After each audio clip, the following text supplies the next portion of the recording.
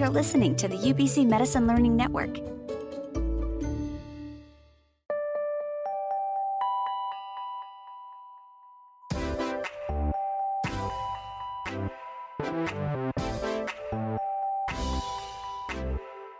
Welcome. You're listening to Metamorphosis, a podcast designed to help medical students navigate their medical careers. My name is Igor, and on today's episode, I'll be speaking with Dr. Brendan Byrne, former Chief Innovation Officer for TELUS Health, as well as the co-founder and current medical director for the Wellness Garage, a very unique lifestyle medicine clinic based in White Rock, BC. Thank you so much for joining us, Dr. Byrne. Hi, Igor. Nice to be here. I had the pleasure of working with Dr. Byrne for a few days at his clinic, and I have to say I've never seen a fully equipped gym inside of a medical clinic before coming to the Wellness Garage, so that was definitely a first. So I want to get into your background a little bit in the fields of healthcare and business and how you got to where you are now. But before we start, I was hoping you could tell us a little bit about your practice and what you do on a daily basis. Sure. So we run a lifestyle medicine practice, which is really kind of focusing on lifestyle behaviors. It's kind of this recognition that most of what ails people in our society as we get older are chronic diseases that have lifestyle behaviors as their root cause. So rather than, focusing on kind of the pharmacology of treating certain diseases, we really focus, kind of way upstream around the behaviors. So we try to help people change their nutrition, change their exercise approach, sleep, stress, relationships, and purpose. A very holistic view around a person. And what we find with that is that people, as they start to make these changes, they see, really good results and they become quite motivated. So it's quite a gratifying practice in that perspective. Awesome. So can you tell us a little bit about how you started your medical journey and then how you got to where you are right now? All right. So this is a bit of a long story. So I graduated way back in 1990 from McGill. Finished, came out and did a rotating internship in BC, and that was back in the days where you could do a rotating internship, get a license, and go practice. So did that, and thought I would actually go back and specialize kind of after doing some locums for a few years. But when I was out in practice, doing it was actually kind of a November day in 1993 in Vernon, between emergency room shifts, bored and was in a London Drugs of all places and found a book on databases, and all of a sudden the idea of electronic medical records and what we could do there kind of really just hit me. And so at that point, I literally bought the book, went and ordered a laptop. Hadn't owned a computer before, never done anything with computers. Started to create some software for physicians. Actually went and bought a medical practice shortly thereafterwards. Opened that with a colleague and co-founder, Dr. Mike Paletta. And we started building some software within the context of our practice. And that took a few years. But before long, we had a product and other clinics were buying it. And by 2001, so kind of a few years later, we had so many clinics on it that I had to give up my practice. So I left full-time practice and started running this company full-time. And I guess I always stayed kind of a day a week practicing in just walk-in clinics just to keep my license going and my hand in, but really kind of was full on EMR from 2001 for really kind of until 2018 when we basically formed the Wellness Garage. So it was kind of a very very different path. I remember when my 25th med school reunion came up and I was talking to some colleagues, it was a little bit funny to think that I was kind of working for the phone company. Couldn't really imagine that when I graduated from medical school that you'd ever work for the phone company. But here TELUS was leading digital health company in Canada. So the EMR journey, we built a company. TELUS eventually acquired the company in 2012. And then with Intellis, I actually bought a whole bunch of other companies for them as part of kind of what we call the roll up, and then eventually landed as their chief innovation officer before finally deciding I really need to get back to this thing called the practice of medicine, and that was when I opened the Wellness Garage. That's fascinating. So you essentially went from not really knowing anything about computers to all the way up to working with TELUS and innovating all these EMRs and everything. That sounds like a pretty big jump. Yeah, I mean, big jump, but it's like never confuse a clear vision with a short distance. I think from the moment I kind of got the idea of what was possible, I had a very clear vision of what could happen, and really what I wanted was I wanted all the data that we have around a person to actually be accessible when you're seeing that person in the exam room. And so that was really kind of the vision, was what if you just knew everything, your the system you're working with just knew everything about this person, and could help you in terms of decision making. And so that was kind of the vision, and then it became, okay, if that's the vision, how do we start to do this? And I was young and incredibly naive to do it the way I did it. But in some ways that worked in my favor, just because the market at that point was so nascent. Doctors just were not eager to buy computers. So as I kind of stumbled along and learned how to get a product created and get a company formed, the market gradually came into being. And so kind of by luck, in a way, the market timing was actually quite good with the timing for our company, and we did quite well. So it sounds like when you were in medical school, you didn't really know that you were going to be involved in all these things. Did you know that you wanted to go into family medicine at first when you were in medical school? No, I mean, the crazy part when I was in med school was I thought I wanted to be an orthopedic surgeon. Which is kind of funny, because anybody that knows me now, I'm just not a hands-on. I'm not the kind of guy that builds things with tools, and yet I had gone down that path in med school. There's something that fascinated me. At the last minute, I pulled out. So that at that time, you could only get into orthopedics directly from med school in the U.S. So you had to go through the U.S. match.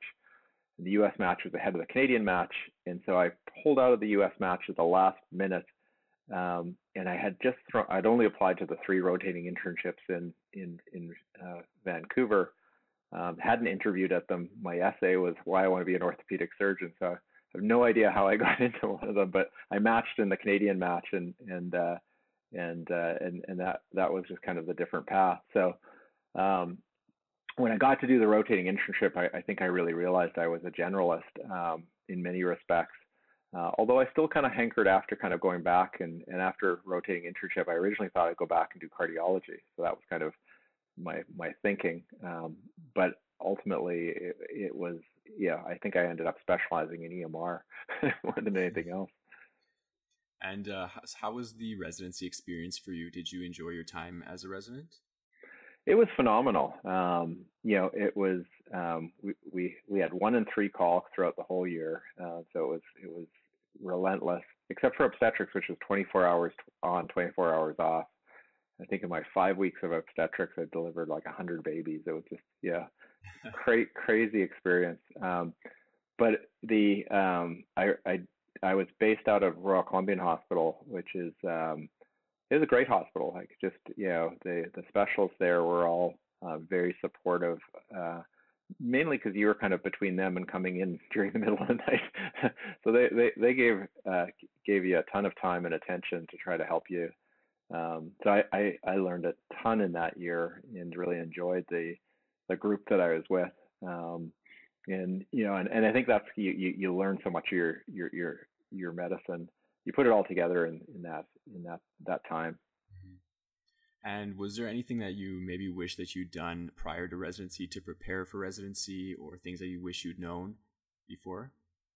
No, I mean, I think I think kind of in retrospect, all the time and attention I went down the path of orthopedics might have been wasted time.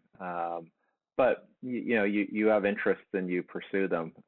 So I tend not to live with much in the way of regret that way. So um, I think what's interesting now is I find you know I find the learning around medicine so fascinating, and especially with what I do now, where we're doing lifestyle medicine and trying to figure out kind of what's happening with somebody from a metabolic perspective and how you can impact them.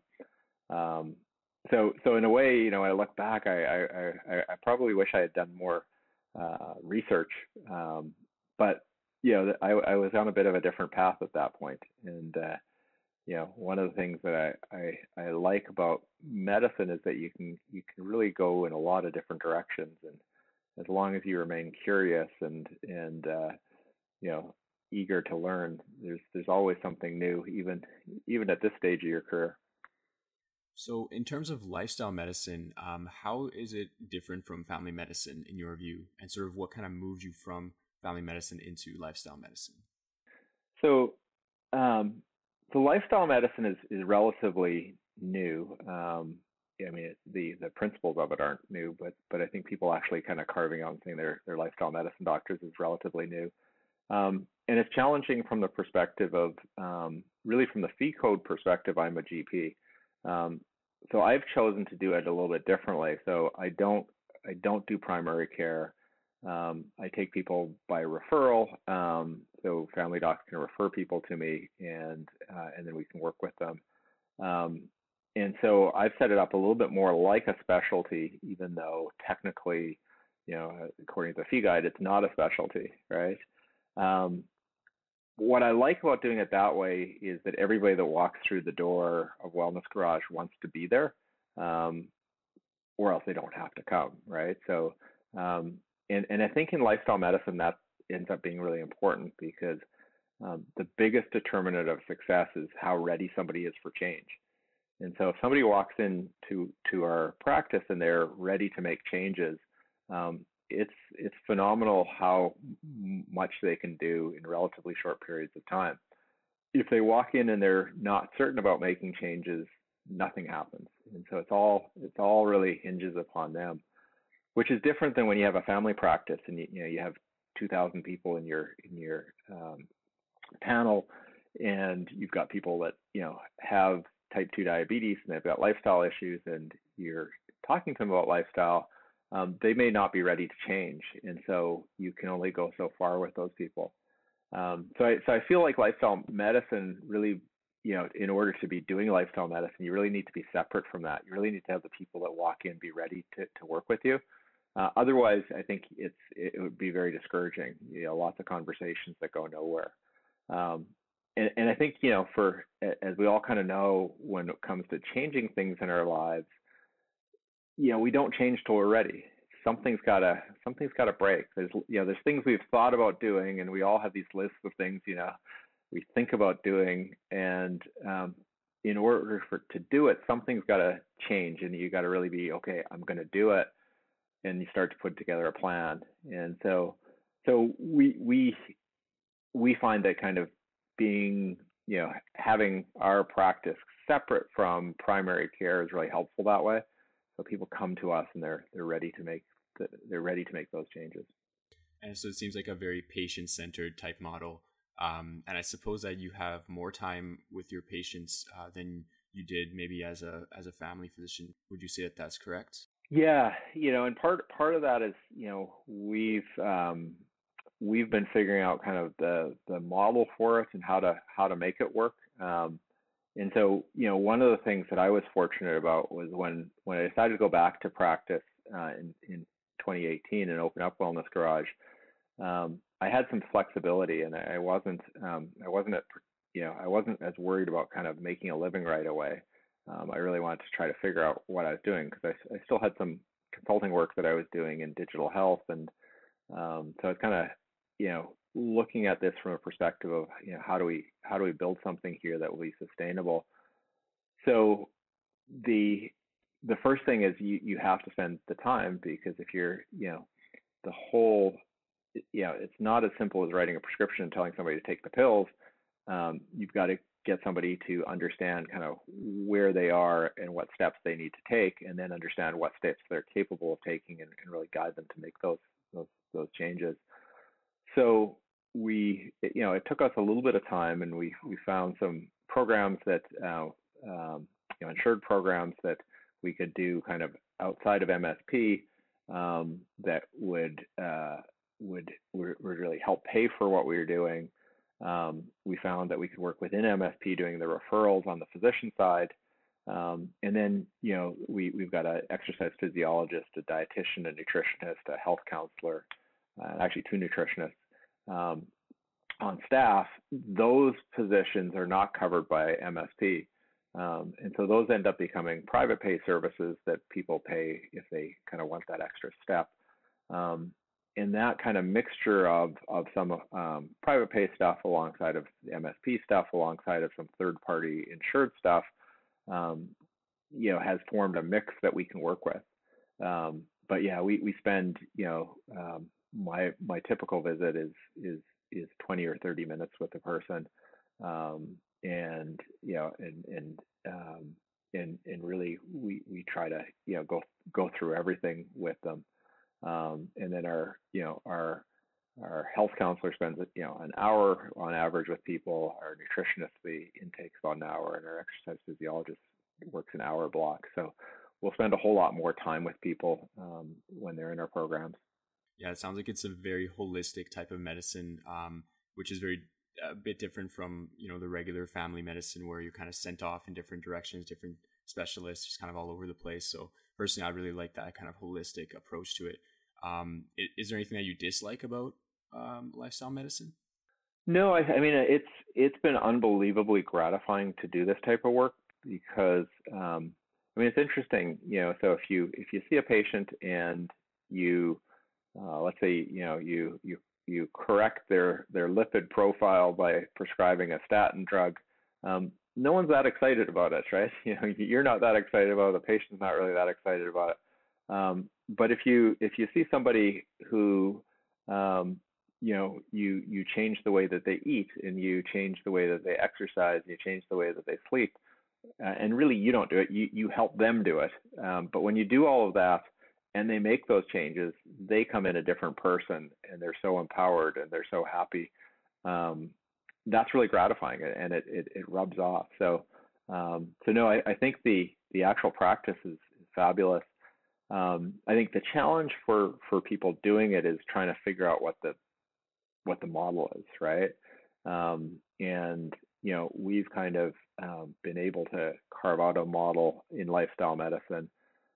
There's a group in Victoria that are specialists that are able to carve out a model. Again, kind of working kind of the fee codes for what you can do with them. We found, under the GP fee codes, the group medical visits are actually really useful, and so we've built a bunch of programs around group medical visits, paired with consultation, that I think really gives us an ability to educate people and help them find the support that they need. And then the other thing we've done is we've created a ton of free content, right? So if you go on our website and our blog, there's just a ton of posts there. We've got guides for eating, we've got guides for exercise, we've got another guide coming out in a couple of weeks around sleep. And again, kind of for us, the information is free, and so we're just trying to have people take the information any way they can, and really kind of what they end up, the only thing that they may end up needing to pay for is extra support. So if they need a nutritionist to help them make the changes, then we've got that on staff. Or if they need an exercise physiologist to teach them how to weight lift, or we've got that on staff. And so that's kind of where kind of the extra services come. So, but yeah, it's a really fun practice. And the challenges are more along the lines of just figuring out where it fits in the in the overall medical system. Mm-hmm. So it sounds like maybe lifestyle medicine is a bit in its early stages. Would you agree with that? Or maybe you see the current state of lifestyle medicine differently in terms of like the opportunities for new physicians to get involved? Yeah, I think as a practice, it's in its early stages, right? I think there are not many people like me who kind of hung a shingle and just doing lifestyle medicine. Um, there are lots of docs that are doing lifestyle medicine within their primary care, and many have been doing that their whole careers. So there's people that are very grounded in this and very informed around the evidence, because the evidence again isn't new, right? The evidence has been there for a long time. It keeps accumulating, and I think we're really realizing now, when some of us are kind of going full on into this, that if you give lifestyle medicine the same attention that you give other aspects of therapy, you get really good results. And in fact, I think you get more powerful results with this investment than you do kind of just with pharmacotherapy or surgical treatments. So I think that it's something that we're starting to see emerge. I think that as I work with my colleagues, it's I think we do a service for them in that they if they're kind of running a busy family practice, it's hard to talk to somebody about their nutrition in a 10-minute visit, and so we can do a lot more with them, and we can teach them a lot more, and then that allows the primary care physician to really feel like they've as they're working their way through the guidelines, to really feel like they've given lifestyle kind of that full attention. So I think it's emerging as an area, and I think there are definitely I know when I have the med students through, like yourself, everyone looks at it and enjoys it, and have a few people kind of saying this is kind of what they'd like to do when they come back and graduate. So hopefully we'll start to see more lifestyle medicine. It does seem like a really cool way to run your practice. I'm curious about the work-life balance as well. Is there room for hobbies and family and other non-medicine type things in this field, in this career path? Yeah, I mean the nothing's an emergency for us, right? Because we're not doing primary care, we're not on call, so there's nothing that's emergent for us. Probably the closest that we come is when we have people in our diabetes reversal who are making big changes and we need to deprescribe their medication. We might get a few kind of texts or emails or calls just with regards to kind of what's happening with their blood sugars, but really there's no emergencies. So it's a kind of a Monday through Friday 9 to 5 type of practice, or you can definitely kind of change your hours a little bit as you seek. So one of the key things I think if you're running a lifestyle medicine practice, you kind of have to walk what you talk. So you need to be you need to be focused on your own nutrition and exercise and sleep and stress and relationships and purpose. And so that's part of it is having your own practice. And I know that the college lifestyle medicine is quite big in terms of being sure that practitioners are taking that time for themselves. But it comes pretty naturally, especially when you work in a gym. It's staring you in the face. So if you're not working out, no you need to really ask yourself. Yeah, no excuses. Exactly. Yeah, that's awesome. Well, and I think, for you in particular, I think the fact that you can do telehealth with your patients, that probably helps a lot as well in terms of that kind of work life. You can maybe work from home even. And so has the COVID pandemic, I'm curious if that's impacted your practice at all, in what ways? Yeah, so it definitely impacted us kind of right away. We were able to shift a whole bunch of what we do virtually. We really doubled down on the group medical visits during that time, and that actually was really interesting because now that we can deliver them virtually, we actually get more people, and they're from all over the province coming into these group medical visits. So it's extended the reach of kind of people that we can get in. It's also made me really realize kind of how we're thinking about virtual care is it's a bit funny, right? And it yeah, like I've got a EMR background. I kind of have been aware about virtual care since the very early days of it, and knew about telemedicine and so on and so forth. Um, what struck me during COVID was that we keep thinking virtual care. We do the same thing, right? So, um, we see people, through a video connection the same way we'd see them in an exam room. And what I've really come to realize is, well, if we've got a digital connection with these people, we can actually start to flip the exam room. So that concept in education of flipping the classroom. So instead of lecturing during the valuable class time and having people do homework on their own, teachers realize, well, wait a second, if we record the video, people can watch the video at home, come into the classroom, and work with support of the teacher.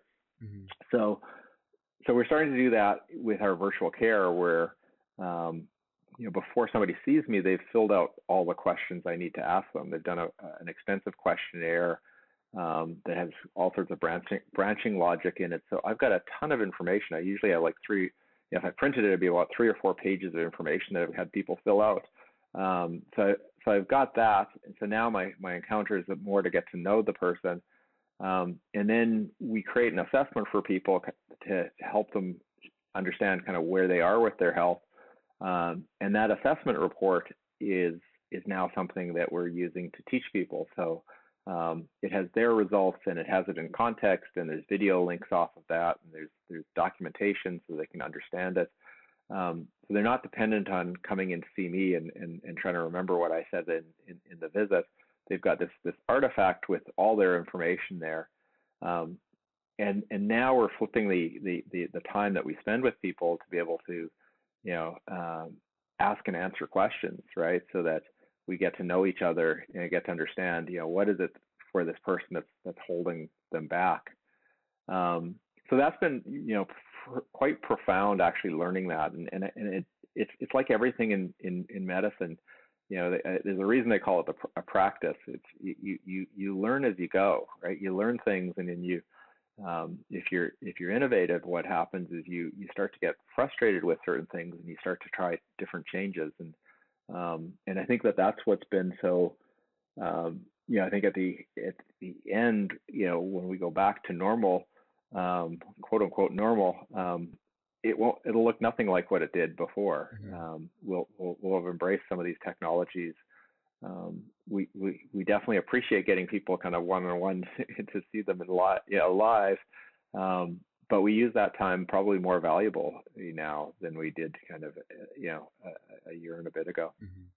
And moving forward, you're thinking of incorporating more telehealth. And is this basically what I'm asking is, has COVID changed the way that you're going to run your practice in the future? Yeah, so we'll definitely keep the telehealth components. We had them before, but we didn't emphasize them. And in fact, sometimes they were they were really just the same thing as the in-person visit, just done through the computer. But we've changed a bunch of that around so that it's not like that, and so that a lot of the virtual care actually happens asynchronously. So they've got work that they're doing to submit to us, and then we give them material back that they can review and incorporate kind of lots of content that way. So that's kind of I don't think we'll go back on that. The one thing that'll be nice is to be able to get people in for some of the group activities that we used to do. So you've been in our space. We used to have on Thursday nights Broga, where we'd have kind of men's yoga, and often there'd be like 20 or 30 people that are the most unlikely people doing yoga, but guys, a lot of them are RCMP officers doing yoga, and so that will be fun to try to get back to that. We used to do plant-based cooking workshops and things like that. Those kinds of things will be fun.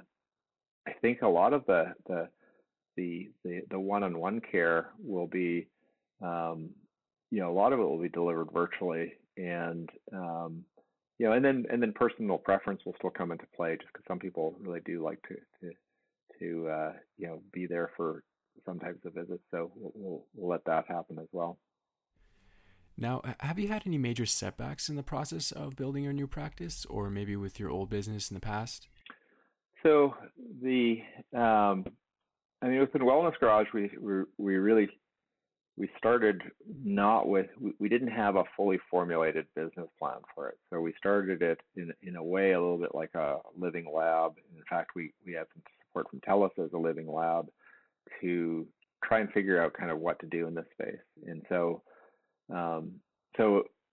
we've tried lots of things that really haven't taken off. So there's been plenty of little setbacks like that.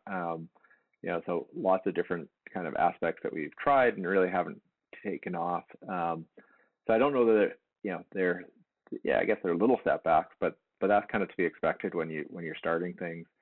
COVID in a way, I think hit us at a time when we were growing quite rapidly in one respect, and it really slowed down some of that growth and shifted kind of where we went. But I think it forced us to, when I opened, my idea was always this idea of what should be digital and what should be local. And so we opened up a place that was just very physical and local. And so, all of our programs are very high touch. And so, COVID kind of accelerated us on the digital side to bring that back into play.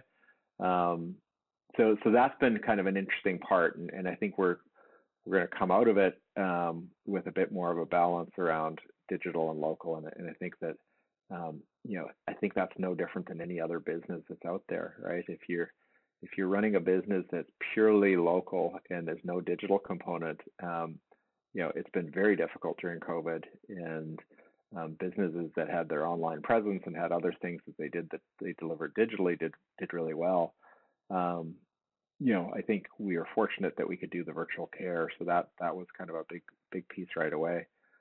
But yeah, and in terms of the EMR business was, that was a very, very interesting journey. We went from kind of doing it kind of off the side of our desk in our practice to building a company, and we got the company kind of within by about 2004, 2005. We were about 25 people, doing about $3 million a year in revenue and kind of loosely profitable, but it was all going back into the business. And then the government came into the EMR space and said, okay, we're going to invest huge amounts of money getting all the doctors on EMRs, and this should be good because we were the leading company at that time. The challenge was government being government. It took forever for them to get their programs out, so nobody bought an EMR for 3 years. So we found ourselves scrambling, and then at the same time they created these big requirements around what the EMRs needed to look like, and they needed to be hosted in data centers. And so we had all sorts of work to do to kind of get our product to the place that it could meet the requirements, and then we had to pass the conformance and be selected in each province. And so yeah, all of my gray hairs, I think, come from that that part of the journey. But ultimately we kind of got through that, and just kind of you learn a ton as you go through that type of process. Do you have any advice for students who are entrepreneurial or looking to start their own practice in the future? Yeah, I think I think the entrepreneurial journey actually goes pretty well with medicine, and I think we're seeing lots of that now. One of the things that I think makes for I think happy and engaged physicians throughout their careers is when they have kind of things that they're working on with a longer time scale. One of the challenges with medicine is it can feel a little bit like a treadmill where you get on it, you see all your patients during the day, finish your paperwork, and then do the same thing every day. And I think that that's nice because you get closure on things, but I think a lot of us like to have projects that we're working on over longer time frames. And so getting involved with different things different projects or different companies can be a way to do that. The other part is is just that healthcare is going through quite a rapid evolution from kind of being purely analog to being partially digital, and there's all sorts of things that can be digitized in the process. So there's a real opportunity. What I saw when I did my innovation work was there are lots of entrepreneurs that are eyeing healthcare and trying to change it or disrupt it that have no idea what healthcare really is. And so being a physician on the front line doing the actual work is just so informative for what you need to do as the entrepreneur. And so, when I opened Wellness Garage, one of the things that I missed was, spending as much time with patients. I missed that, and it didn't change the fact that there's things I want to change and innovate on. It actually just fueled it. And so, I think it's a good balance between, doing something and then working on the side to try and create a product or service that makes what you're doing better. And so I think kind of my biggest advice would be, just to be open to either, joining a project or something that, that some of your colleagues are doing, or joining, a company as a medical advisor and getting involved like that. It's just an excellent way to, to spend some time. And I think it pairs well with the actual practice. I didn't do this, I didn't do kind of my EMR stuff to get away from practice. And that was kind of when I eventually came back, it was like important for me to come back to practice, because I think we're really fortunate in what we get to do. And medicine's a phenomenal, it's a phenomenal vocation. So, I don't think you want to not do it, but I think it's kind of splitting some time it can be really productive. So it makes you even more engaged or more passionate when you're doing it, protects against burnout a little bit. And then, hopefully you innovate and create something that makes everything better for the next generation that comes along. And for new physicians who are thinking about starting their own practice or business, do you think it's getting harder now than it used to be? Or do you think that there's still a lot of opportunity for new people to come in and, start building something, especially in lifestyle medicine? Yeah, I mean, I think in lifestyle medicine, it's definitely open. It's just trying to figure out how to have enough runway to pay yourself and your staff to get it up and running. I think that can be a challenge for a young doc coming out. I think going and creating your own family practice, it's definitely very possible to do that. I think the challenge there, of course, is that if it's all on you, it's you're doing two jobs at once. And I think that those who have started kind of practices kind of can appreciate that. Joining groups, or creating a group out of with like-minded individuals is another option. Always good to have people around you that have some experience. So it's kind of a mixture there.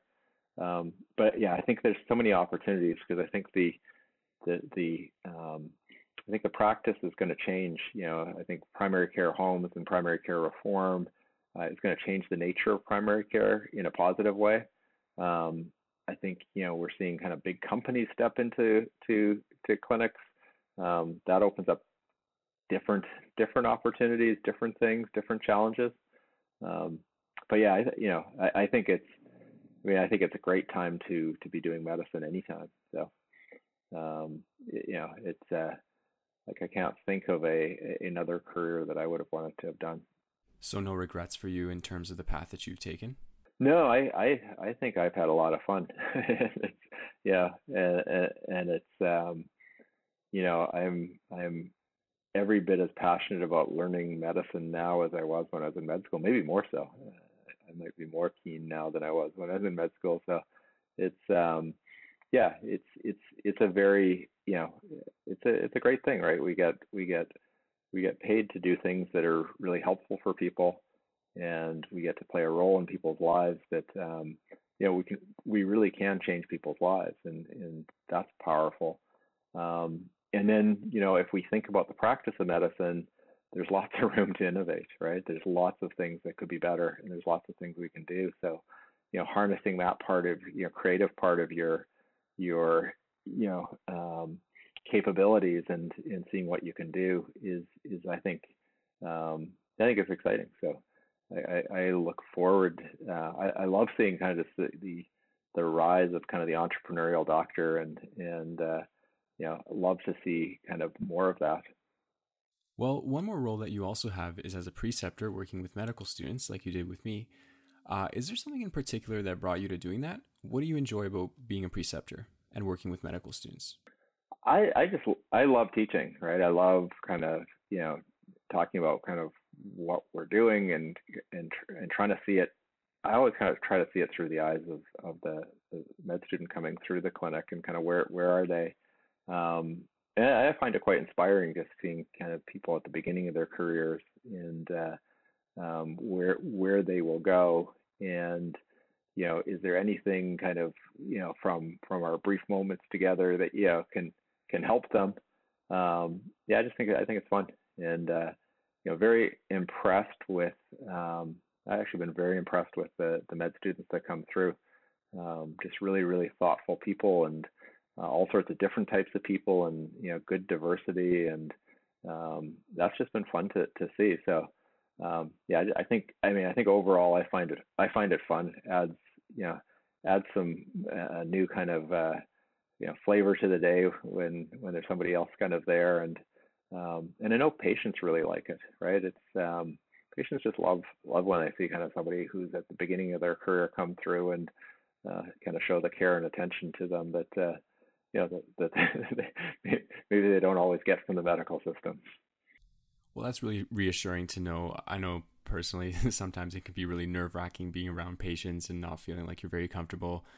So it's great to know that at least they enjoy having us there. Is there anything else you'd like to share with students about your practice or about medicine in general? I think that, the biggest thing I would say is life is long, and there's going to be many opportunities along the way, and just stay open to them, right? I think sometimes during the kind of the med school days, you're used to jumping through the hoops and kind of getting through the process, and you just want to get done with it. And but really, when you look at kind of the length of careers and the possibilities, it's just stay open to things. And I look back, and I think as I said kind of at the beginning of the podcast, just around when I graduated from med school, like imagine telling me that I was going to work for at that time it would have been like BC Tel or Alberta Tel or Bell. It wouldn't have made sense. Like, it just wouldn't have made sense.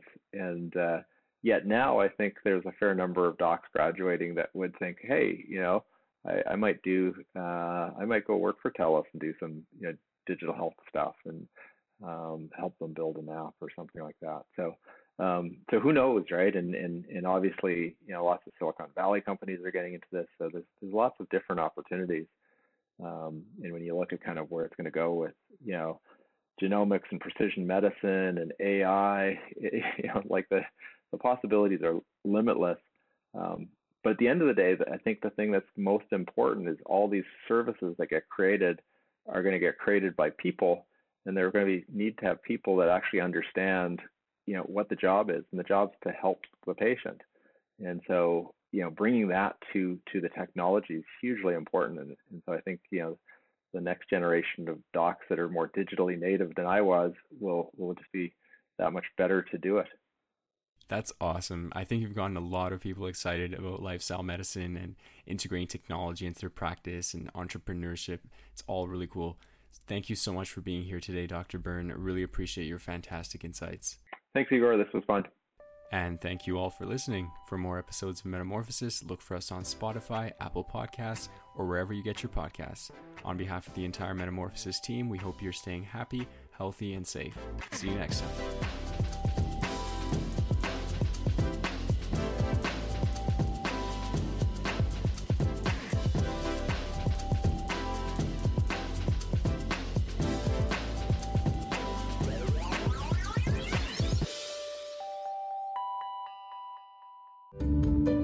This has been a presentation of the UBC Medicine Learning Network.